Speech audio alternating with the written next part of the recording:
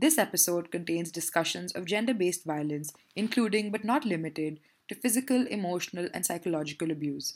The content may be distressing for some listeners. Listener discretion is advised. If you or someone you know is experiencing abuse, please seek help from a local support organization or helpline.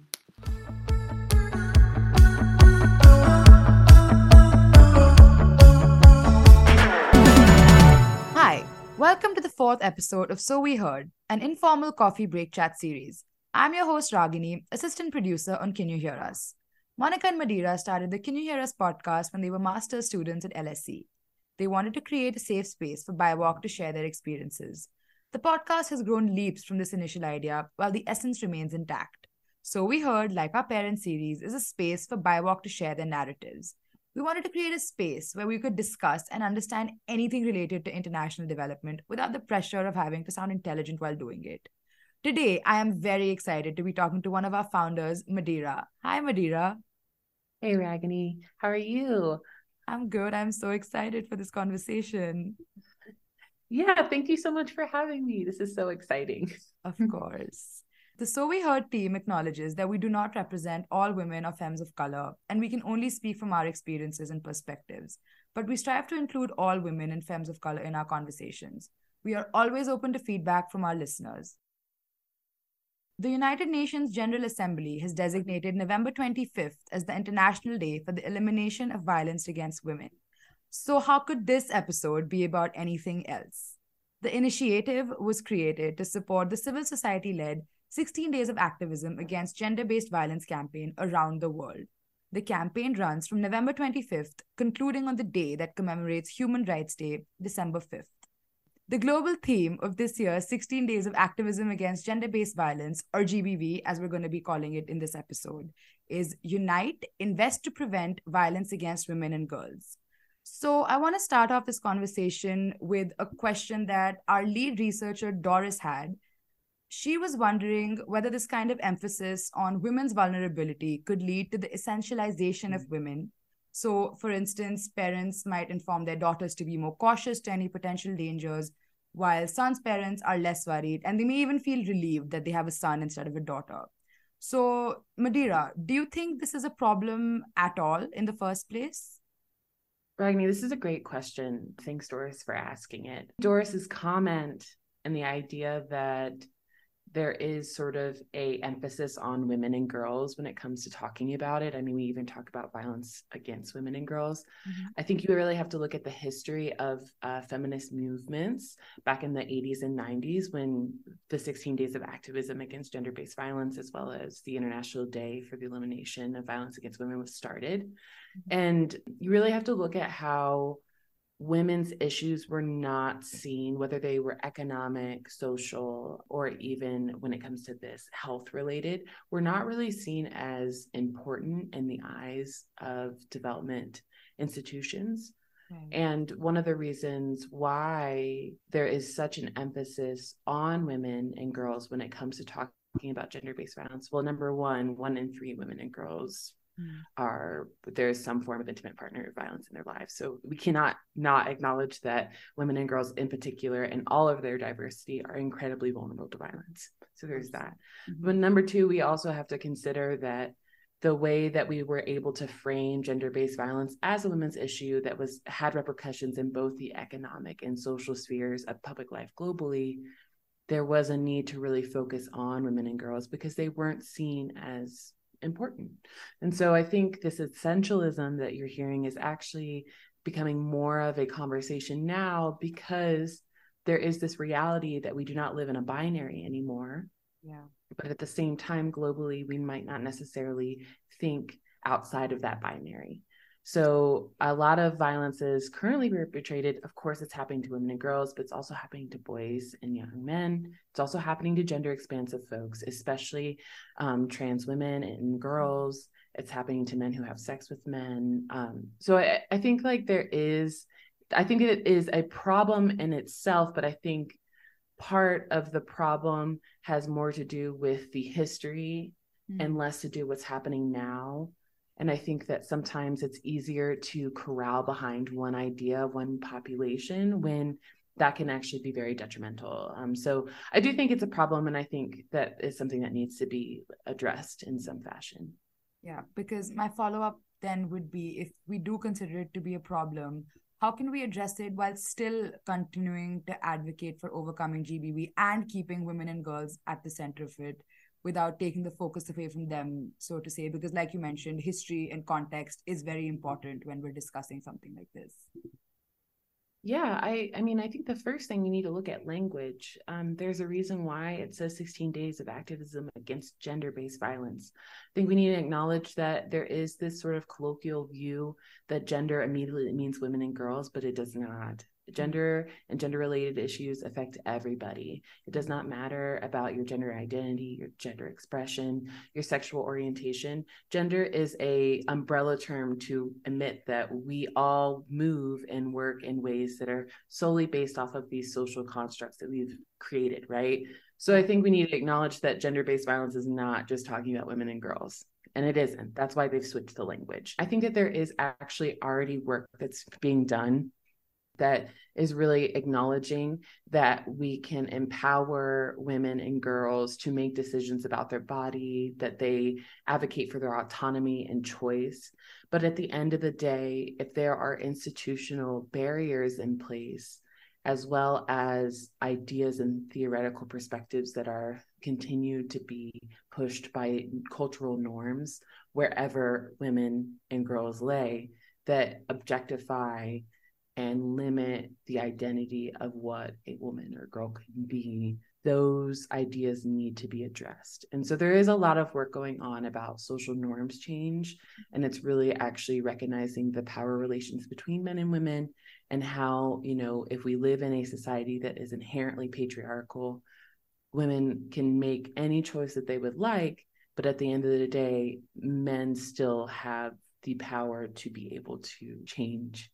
There's a lot of work right now going into seeing as men and boys as being change agents to stopping violence, which I think is really great. But I don't think it gets talked about as much within like multi-lat organizations. And this is just an opinion. And I think part of it is that there is just such a, I think it's a question about funding. I think it's a question about getting the attention of people, because I think globally we're all on different levels when it comes to conversations about this. Yeah, no, I think you make such a good point about power dynamics and how essentially historically the power dynamics between genders has been skewed. If we live in a patriarchal society, a lot of the institutions that we operate within also operate within these patriarchal structures.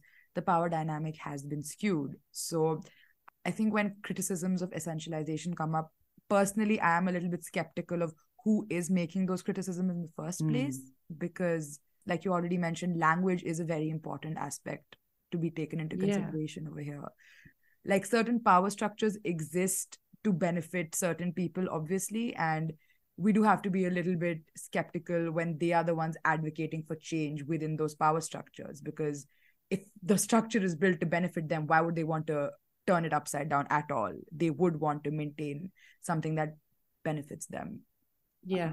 It kind of speaks to, I'm not sure if you've ever heard of this, and I wonder if Doris thought about this as well. You know, back in the 80s and 90s, there was this idea about essentialist feminism. And I think what we would kind of call its counterpart when we talk about white corporate feminism in the same sense. It's this idea that because all women and girls have specific biological attributes or have certain ideas about caring and nurturing, that we all have this same idea. And so a lot of this kind of got torn apart, in particular in anti-essentialist legal theory when we're talking about domestic violence. And it was recognizing that all women are not the same, that they all have different ways that they experience violence because of whether it's their gender, whether it's their appearance, whether it's their ethnicity or race, their economic status. And then that needs to be considered within law when we're talking about criminalizing violence in a way that's inherently towards women. So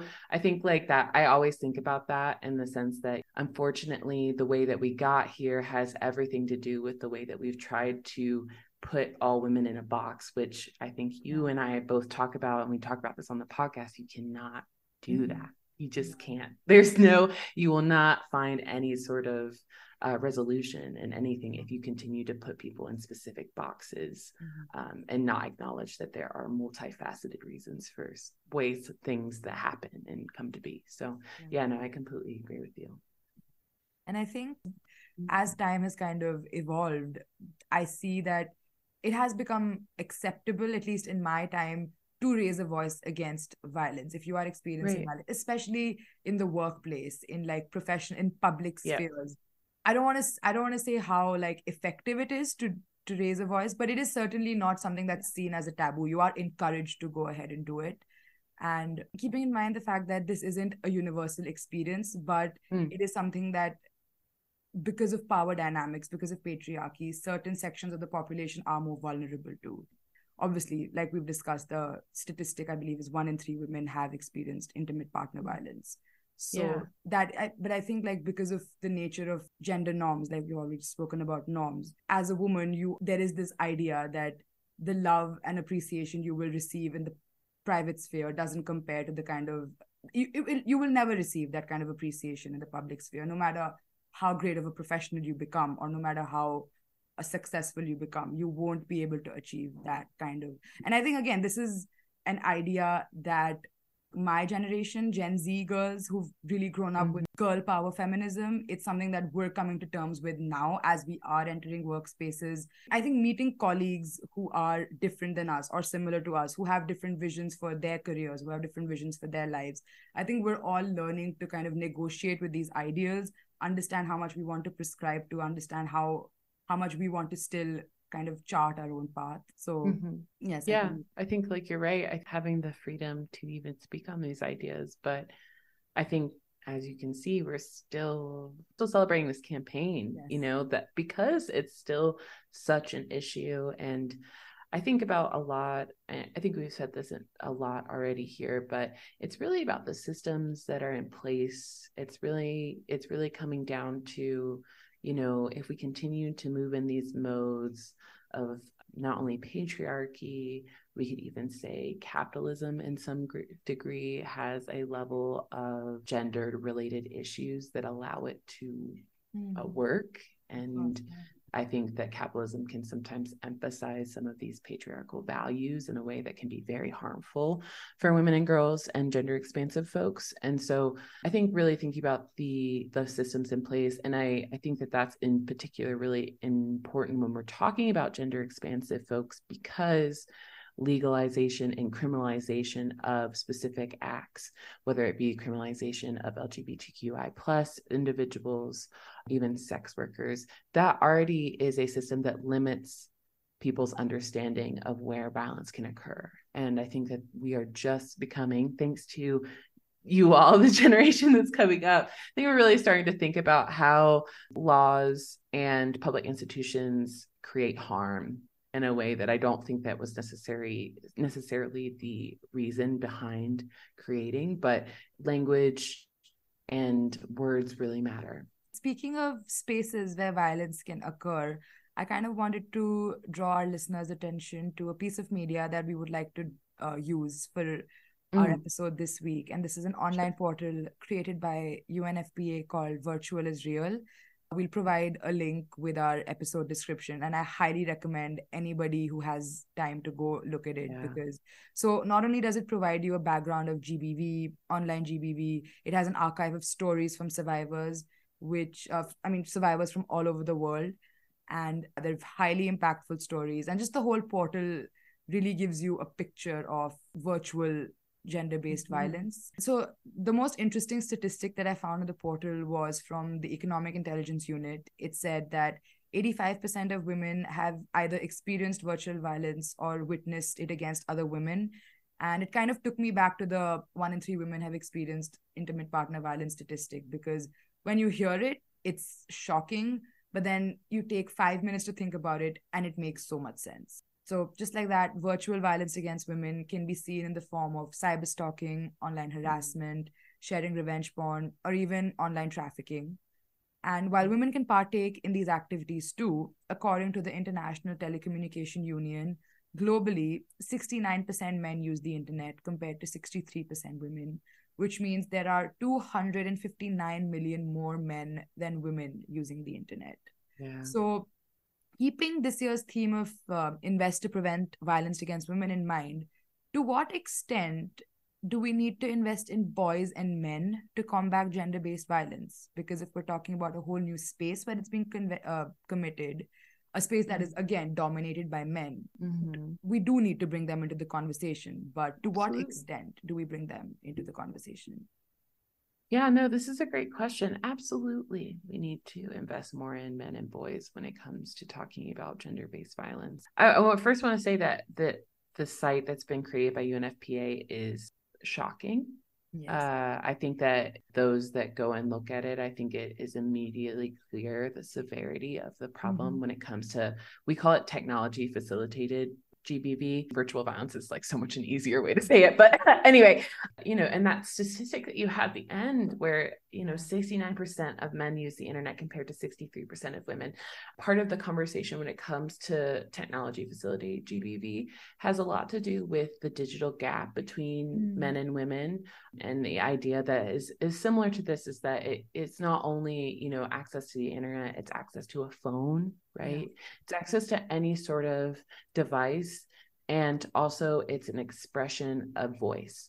So a lot of what happens when it comes to virtual violence is it is silencing women. And so we see it a lot when it comes to journalists, but I think that the perfect example that you gave, or it gives up at the top, is cyber stalking. But even I think on the site, they even give an idea of not having consent over photos, specific, photos being sent, and that being a way to essentially silence a survivor from speaking up. And it also puts the survivor not as a victim, but actually, because of the way virtual violence operates, it actually makes it 10 times worse for the survivor to get help because people actually inherently assume that it's their fault. And so there's so much to say about virtual violence. But I will say when it comes to when we're talking about investing in boys and men, I think this goes back to the first question. I think we really need to think about why when in this current world where there is sort of this populist far right idea that is actually acknowledging or trying to acknowledge the need to want traditional values and what they define traditional values as. And traditional values it's patriarchy. I think you can see that in Brazil. You can see that in the United States. I think you can actually even see it a lot of time in East Asia, in particular in the way the cultural works towards women and sort of in India, definitely in India as well. Yeah. I think that this is an idea, there's a topic there. And I think that there is this kind of pushback to traditional values where in theory, traditional values is what made gender-based violence be silenced.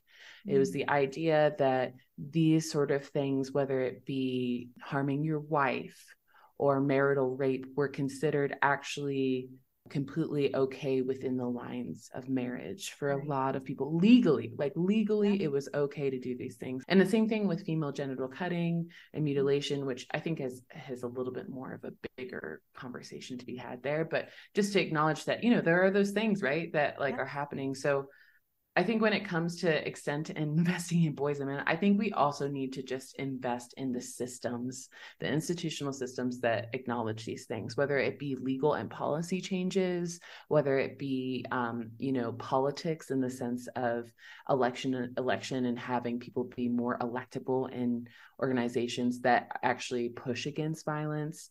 And then I also think that there needs to be more of an investment in boys and men, in particular, of recognizing negative portrayals of masculinity as being a norm that needs to continue. Because I think that there is a lot of pushback I think they call it positive masculinity. And I think we need to really work on the language that we use when we're talking about masculinity, because I think it isn't inherently harmful. I think that there are just values that have been perpetrated by the systems that make masculinity difficult and can cause harm. So I think that it definitely needs to happen. I think the question has always been who is responsible for bringing it up. And my question to you, and I always think about this a lot, we're talking about it as cishet women, right? Mm. What about men? Like how do we have men take over this conversation? Yes. And I see that in the same way of this website. Like, was this website geared towards men or was it geared towards women? Yeah. Like that's a conversation that we need to have. And I think that I'm not sure how much of it is happening. Yeah. Because if we're not targeting things towards men, then what's the point? Because Yeah. there's no change. We're talking about half of the population, and that's not even considering, and we're even talking in a binary right now, right? Like we're not even talking about, there are folks out here that aren't even acknowledged on the website that should be. Yeah. So yeah, I don't know. It's tricky. And I think that there is a lot of different factors in it. And I think one of them that they always assume, and I always hear, is you have to like frame things within a global perspective, that not everybody's on the same space. Mm-hmm. But at the same time, we all know that this is happening, Yeah. So I don't think, I think that there is some hand holding here that doesn't need to happen anymore, frankly. So I saw this amazing video. I can't remember where it's from, but basically Meryl Streep is in it, and she says something along the lines of how women speak the language. The discussion was about film and genres in film or something like that, and she says something along the lines of women speak the language of men, whereas men don't even bother. Like women bother learning the language of men and speaking the language of men, but men just don't. Men don't speak the language of women, and they don't bother learning the language of women.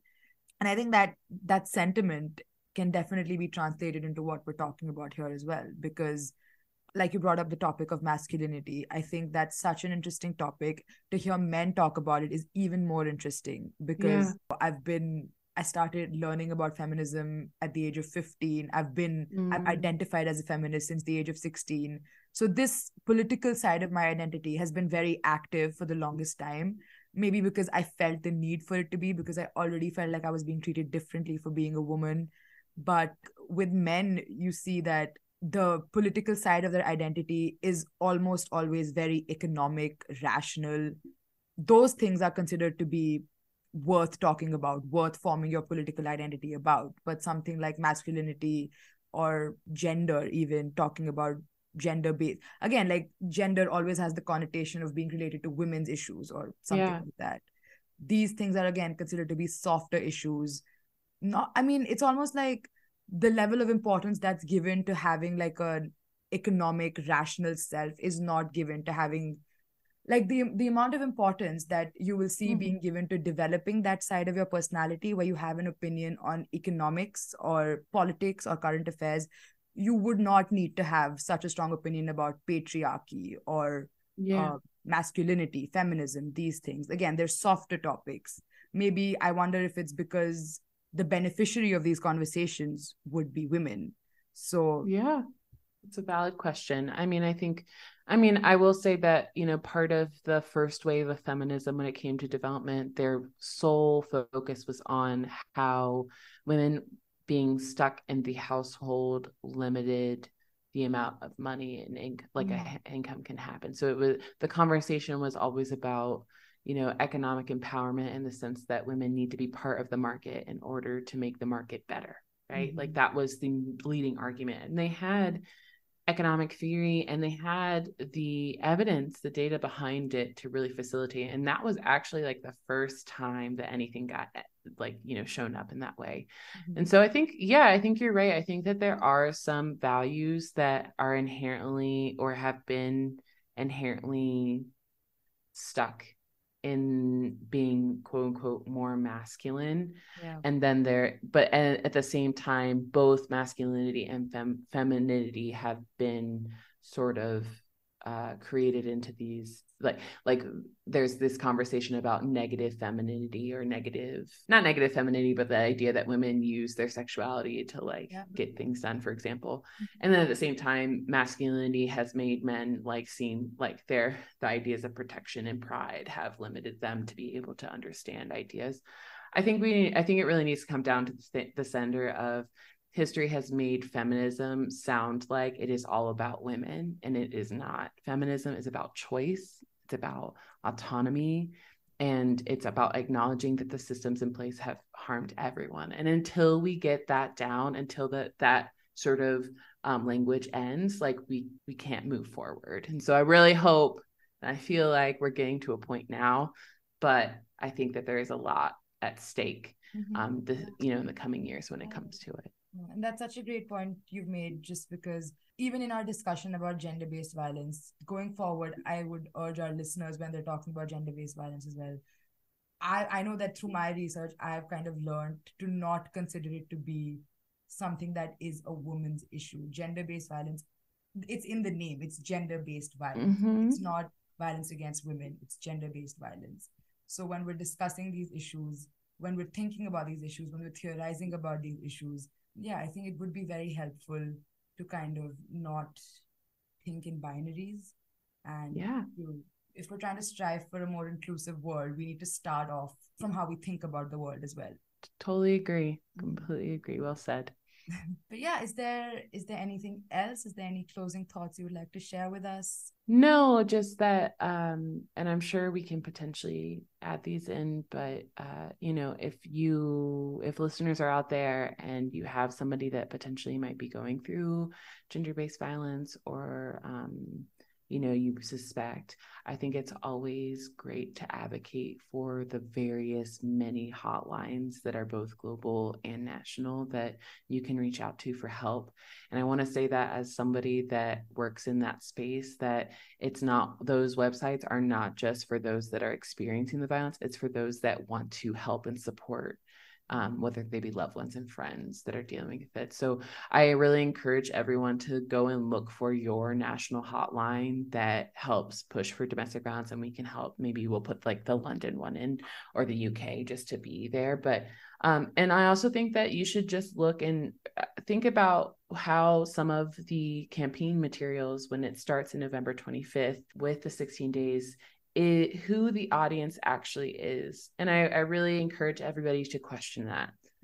Think about who the audience should be and how it is portrayed, because I think the only way that we can really change is really acknowledging where we are at fault. And so, thanks so much for having me, Ragini. This has been delightful. Thank you so much. Thank you for your time, Madiera. And thank you so much to our listeners for tuning into So We Heard. We hope you enjoyed our show. I'm your host, Ragini, signing off and going to overhear some interesting conversations to bring back to you. See you. A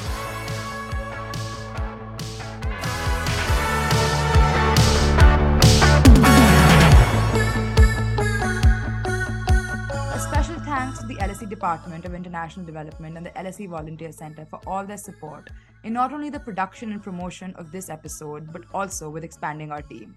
We would not be able to reach all of you if it wasn't for their platform. Thank you, LSE. This episode was produced by Ragini Puri and researched by Doris Huang.